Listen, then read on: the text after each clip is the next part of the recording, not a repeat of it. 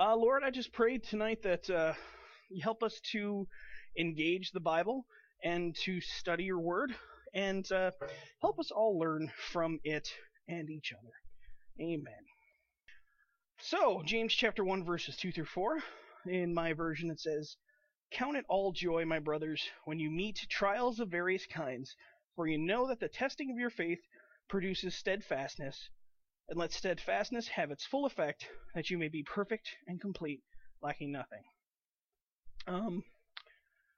Some verses or some versions of the Bible, instead of steadfastness, it says patience, which it's all good. But one of the things, I was just talking to Marie about, the fact 2 years ago we went through the flood in Oneida, and we lost everything. And when I read this verse, I immediately think of that.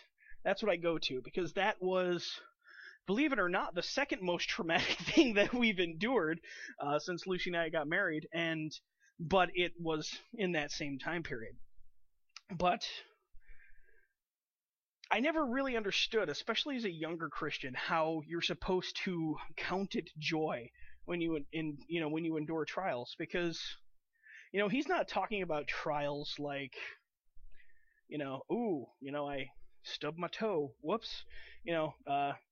James is writing this to a church that is being persecuted and killed for their belief. And he's telling them, count it joy. And it really wasn't until the flood that I realized myself that the type of joy that he's talking about here isn't the temporal joy that we think about when somebody throws us a surprise party, or we get a really cool gadget or something like that, those little things that are like, ooh, a little bit of happiness. And the Bible does use the words joy and happiness interchangeably, but the type of joy here and the type of happiness he's talking about here is something that transcends what this world has to offer at all. The weirdest part, and I don't know how to describe it any other way, is when you take a look and you realize that you literally have nothing left except each other and Jesus. It's like, wow. I've heard the cliched saying that it's not really cliche, it's true. You don't realize that Jesus is all you need until he's all you have.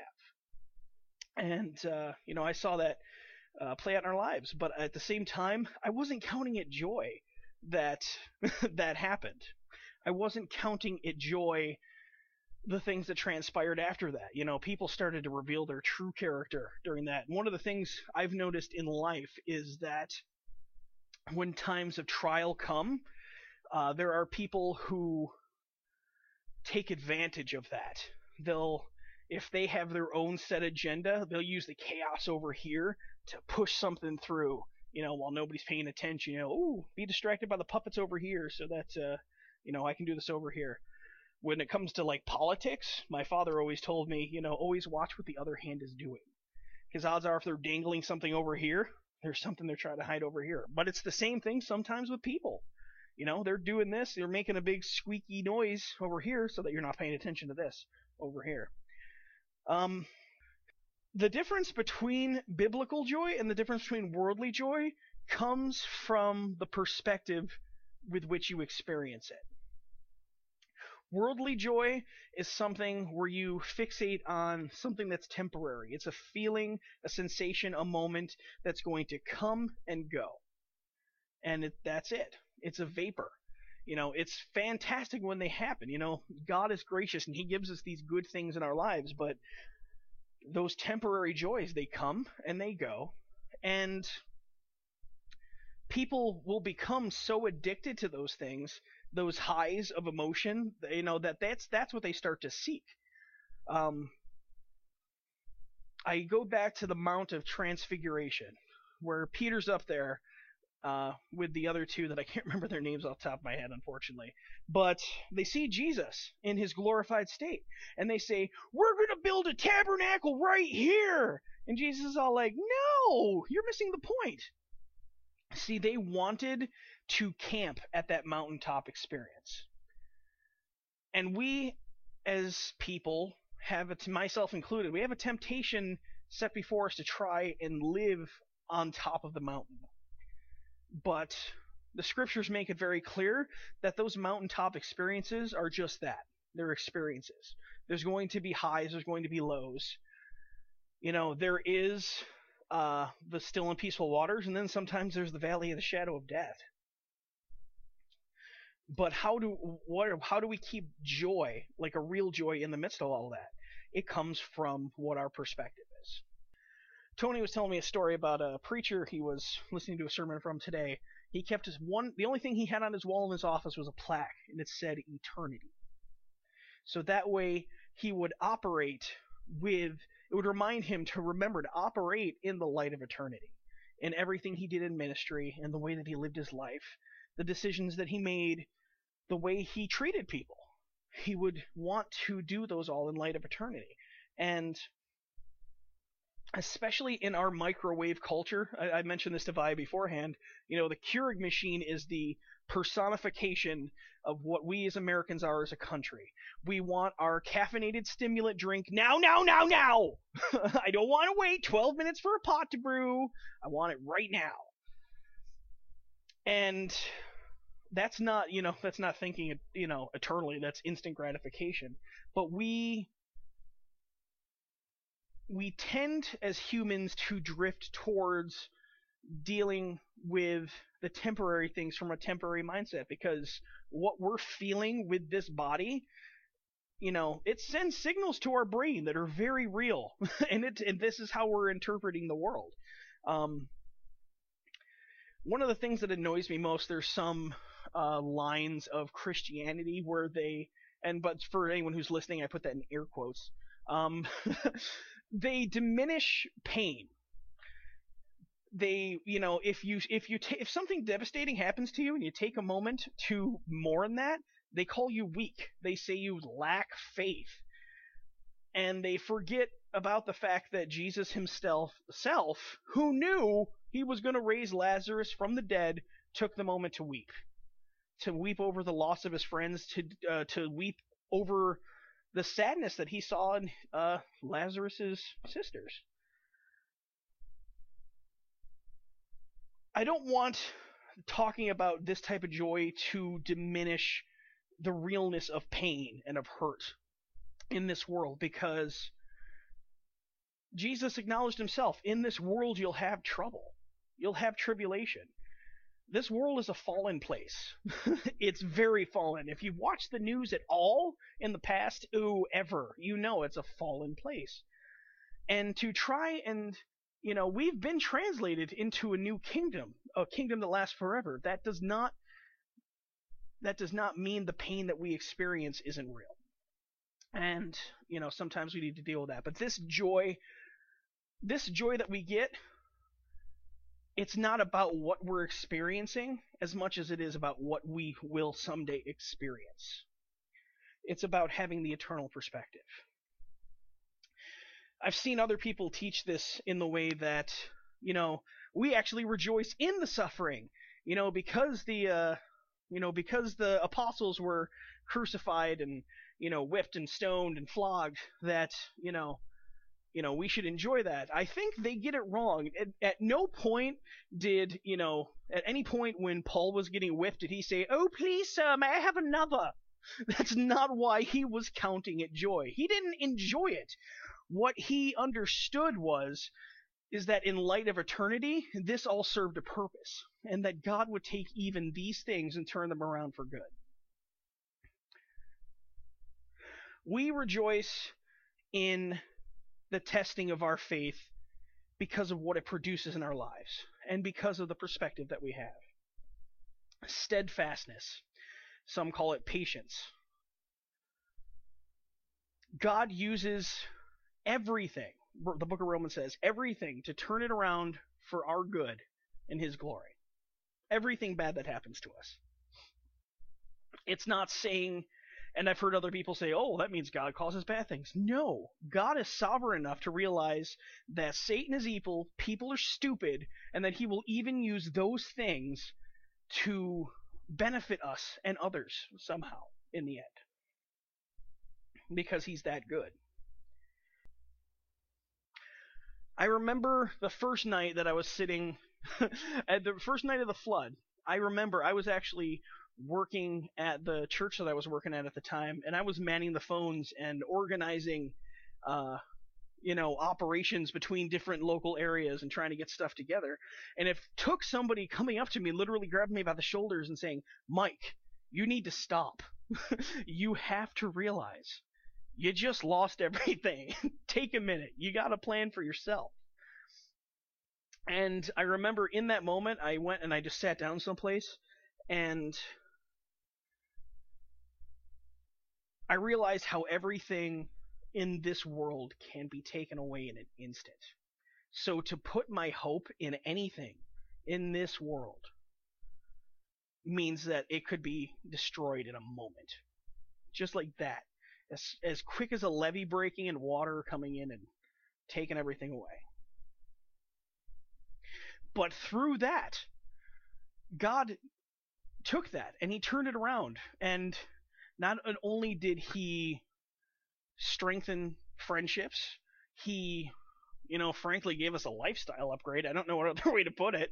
Not because we needed it, but because he's good. He took us out of a very bad place, and he showed me through it all that in the midst of suffering, our joy comes in the fact that no matter what the trial, God's got our back, no matter what. No matter our fault, no matter our failing, no matter our trial or who harms us, how they harm us,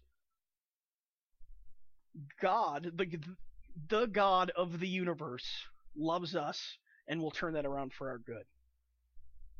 And in that, as we wait that and we watch that play out, that develops in us a steadfastness to know that, I wish I had had this perspective when I was a young Christian, but you know what? It took going through these trials to realize, that regardless of whatever I face as a Christian or my family faces, we can have joy in the fact that not only will God make it work out for us, but that it's going to build our character and it's going to build our trust in him. That's the thing that I learned most, is that I never have to worry about God abandoning us. I never have to worry about him doing anything evil to us. I never have to worry about him taking advantage of us. He was faithful and steadfast through it all. Even as I was a whiny little crybaby. And this brings me to my next point. There were people that during that time, as we mourned the loss of what we had, they kept saying that it was showing that we lacked faith, and it got to one point where somebody even said that God caused the flood to teach us a lesson. That goes back to my point where Satan is evil and people are stupid. But there's this fallacy that, I was in a church that taught this for a very long time. If you're facing trial in your life, if something's not going right, that means you're doing something wrong. If you're struggling with your finances, if you are struggling with your health, if any of those things, if you're not, seeing the answers to your prayers one after another, you lack faith. And, as a side note, they even put out, I had one person who was, dogging on us during that time period say, if, the weakest prayer of faith that you can pray is, oh Lord, your will be done, because that means you don't have any faith for anything. I personally beg to differ, because the greatest prayer of faith that I can see in the Bible is when Jesus submitted himself to the Father and said, "But nevertheless, not my will, yours be done." Because he knew the character of the Father, he knew the purpose of why he was going to go through it, and that regardless of the suffering he endured for a temporary basis, it was worth it to pay now and play later. So just because you're suffering, and we humans, I do it, and I don't know if it was because it was drilled in me as a faulty human, or because, frankly, you know what, my first years in Christianity were spent in a line of teaching that really wasn't good. But somewhere in the line, my default thing became, okay, something's going wrong, God's punishing me. That is not the case. All of God's punishment for you and your mistakes, my mistakes, was poured out on Jesus at the cross. God no longer punishes his kids. He'll discipline them, and there's a distinct difference. Because when God punishes, his punishment isn't a spanking. God's punishment is, boom, hell, done. All of the wrath of God was poured out on Christ at the cross. So you don't have to worry. God's not going to punish you. He may push you in another direction. He may leave you to your, if you're, look at the prodigal son, he didn't punish the son. You know what happened? The son found out, apart from his father, apart from his father's house, things got pretty bad, especially when you live the way he did. But in all of that, do you ever see the father punishing the son? No. The father welcomed him back with open arms. And there's the difference between correction, and there's a discipline and punishment. We use the term synonymously. Like when I would get grounded for something, it was punishment. God, when you look at the Bible, the way God punishes is by obliteration. He wipes cities off of the face of the planet and from the history of Earth. That's how he rolls. So you don't have to worry about that, though, because Christ took all of that. So I don't know why I went on that tangent, but when you endure times of trial and suffering, that's not God punishing you. Odds are, it's just a natural circumstance because we live in a fallen world, or something that I've noticed people do overlook. There is a real devil.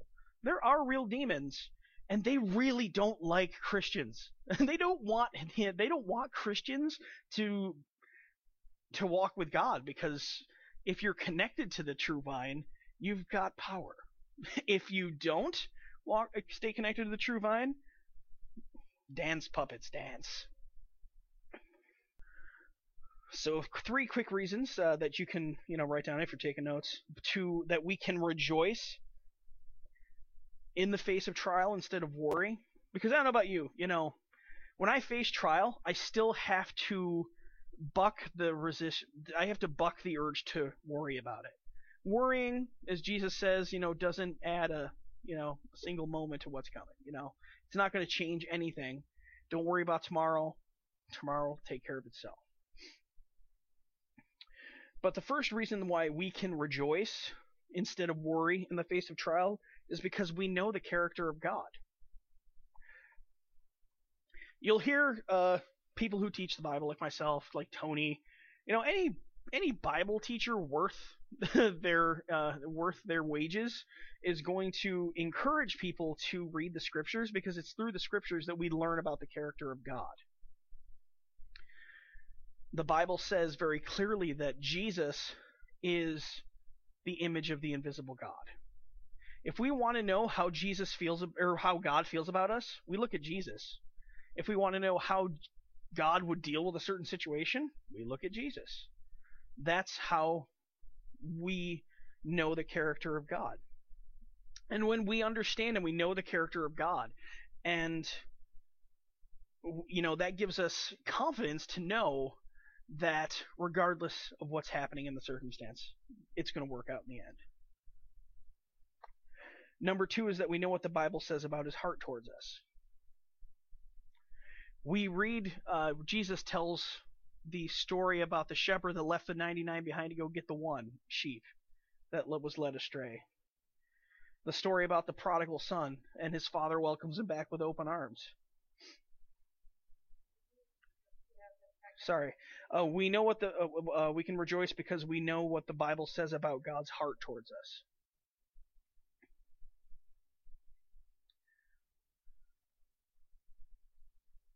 God's first reaction towards the woman caught in adultery wasn't, boom, strike you dead. You know what it was?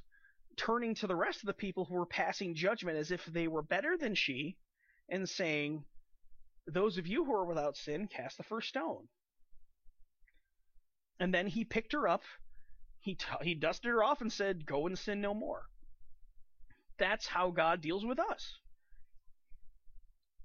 Sometimes I wonder about these people who will come up to me and say, "Oh, well, God's really rough and tumble with me, and he's all just like, suck it up, jerk, and deal with that." And I'm like, I have trouble seeing, the loving, passionate Christ be like, "Suck it up, jerk face," I just don't see the Holy Spirit talking to people like that.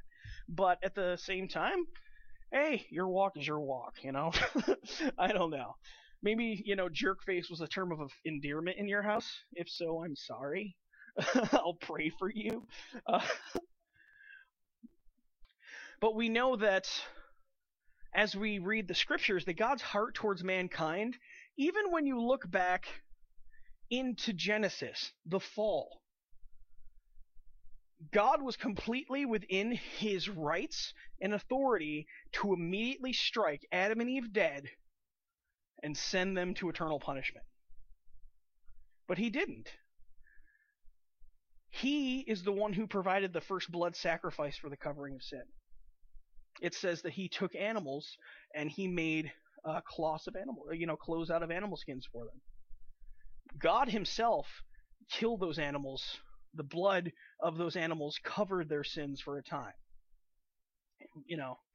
So we know that the character of God towards us, mankind, is of love from the very beginning, even at our very first mistake as a race.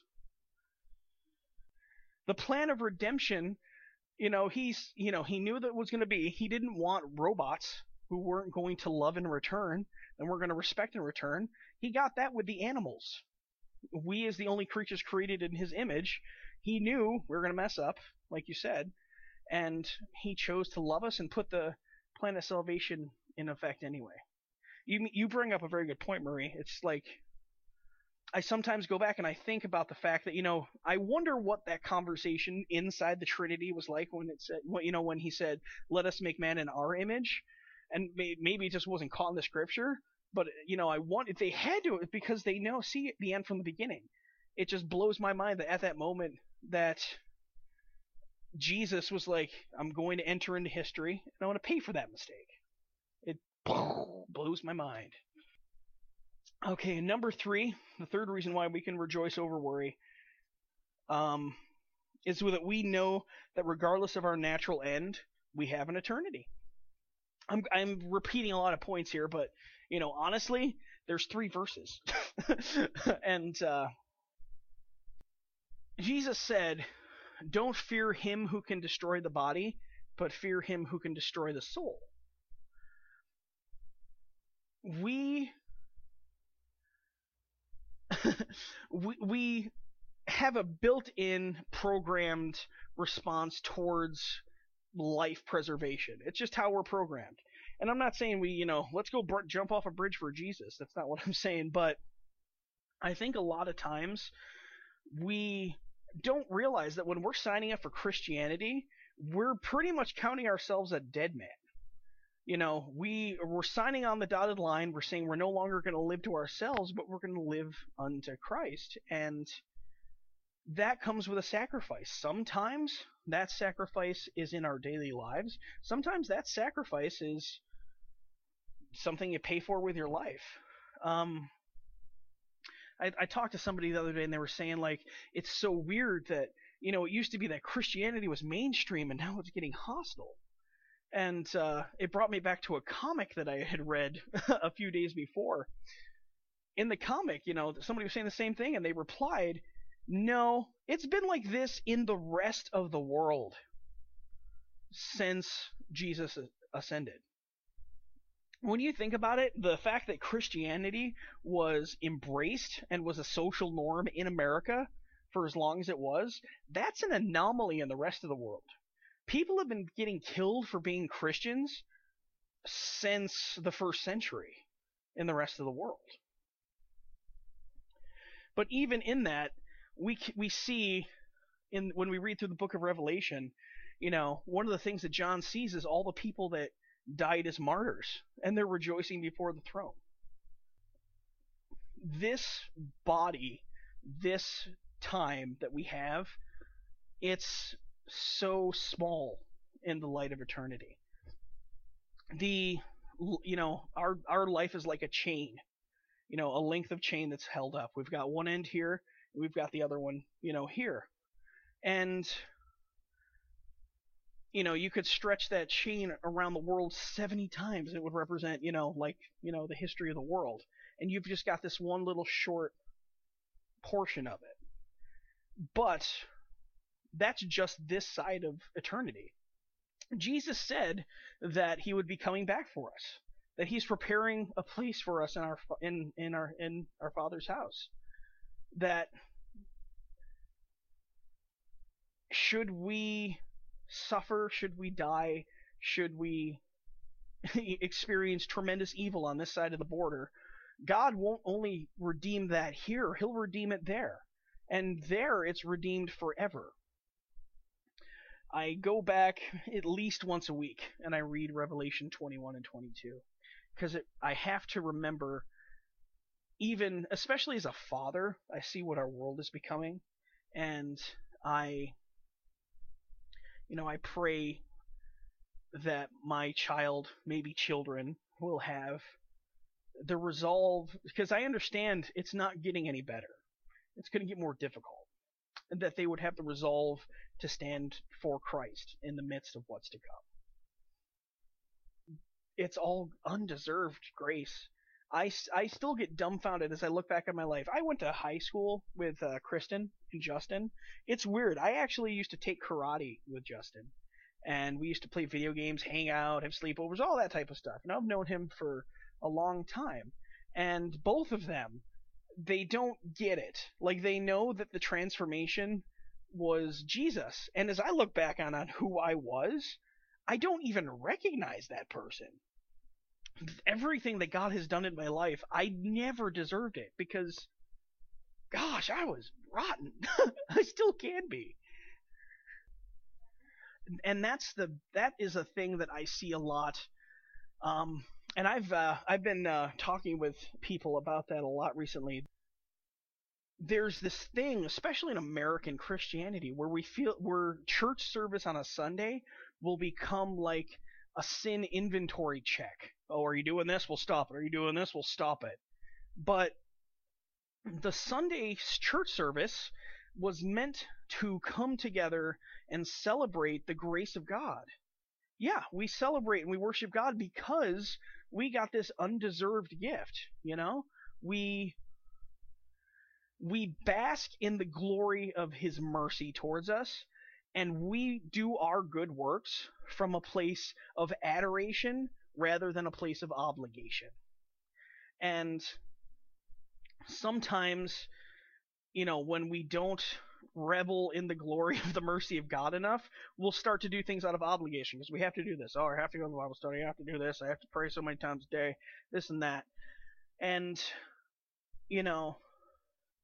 it was the apostles weren't working because they were afraid of losing their salvation.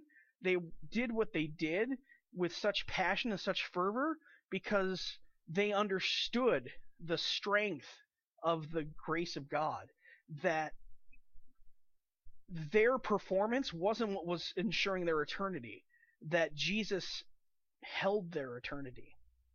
Going back to the illustration of the chain, if you have the two ends of a chain, if you don't have something holding that up on one end or the other, the whole thing falls down.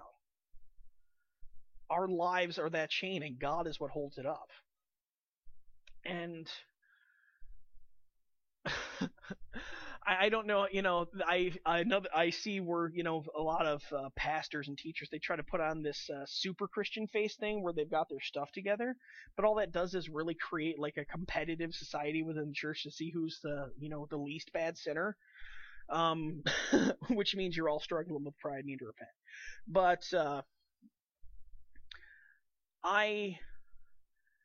I don't know. I don't know other way to put it except for I'm so marveled at the grace of God because I know I know where I've been, and I know what my heart was like and can still be like, and that the free gift of grace, that Jesus understanding all of that from the beginning, before I was even a glimmer in my parents' eye, said, "Yep, I'm gonna die for him.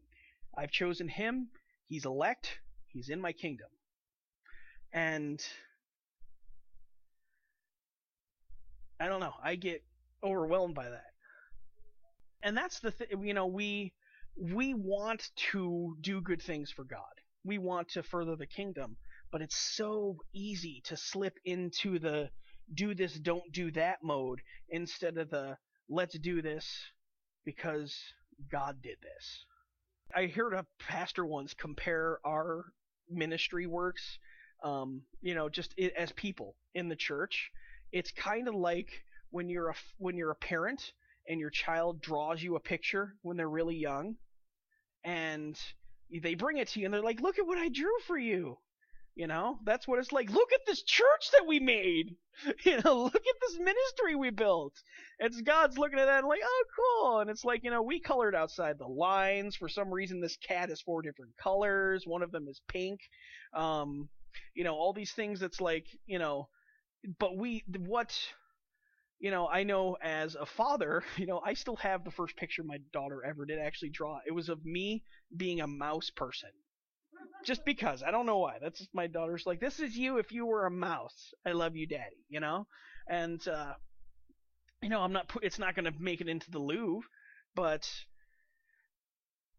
it was the heart behind why she was doing it, and that's kind of what our works are, in salvation, out of adoration. We have these little scribbled drawings that we do because we love God.